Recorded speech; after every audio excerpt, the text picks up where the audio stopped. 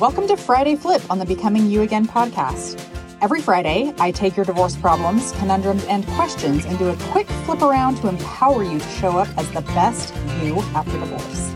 This week, I'm helping Becky with her question. She asks, how do you get past deep, bitter feelings toward an ex who cheated and the woman he cheated with?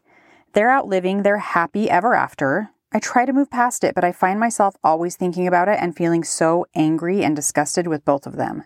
How do I make these thoughts stop? Becky, thanks so much for your question. I think this one probably resonates with a lot of women who have been cheated on by their ex-partners. Becky, the reason you're feeling bitter, angry, and disgusted is because of the continuous thoughts you're having about your ex. Sometimes we have thoughts that are kind of hidden in parentheses that are the real cause of our negative feelings.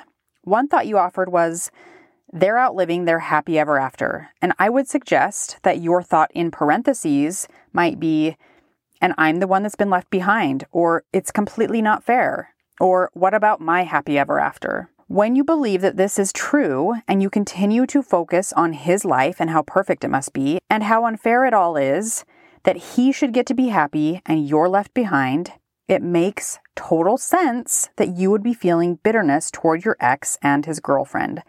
So the first step is recognizing that it all makes sense what is happening in your brain and in your body. The next step is to redirect your focus and consciously choose where you want to focus instead. All of your focus right now is on him and how great his life must be. And notice that you're completely discounting your life. What's great about your life now? Write out a list of 10 to 15 things.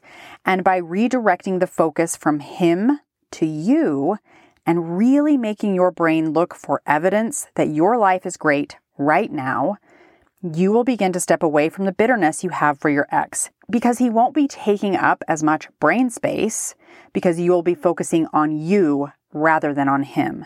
And lastly, I want to add that sometimes when I'm having a strong emotional reaction to something and I really can't get to a place of refocus or get to a conscious thought that feels good, what I'll do is instead I'll own where I'm at without judgment.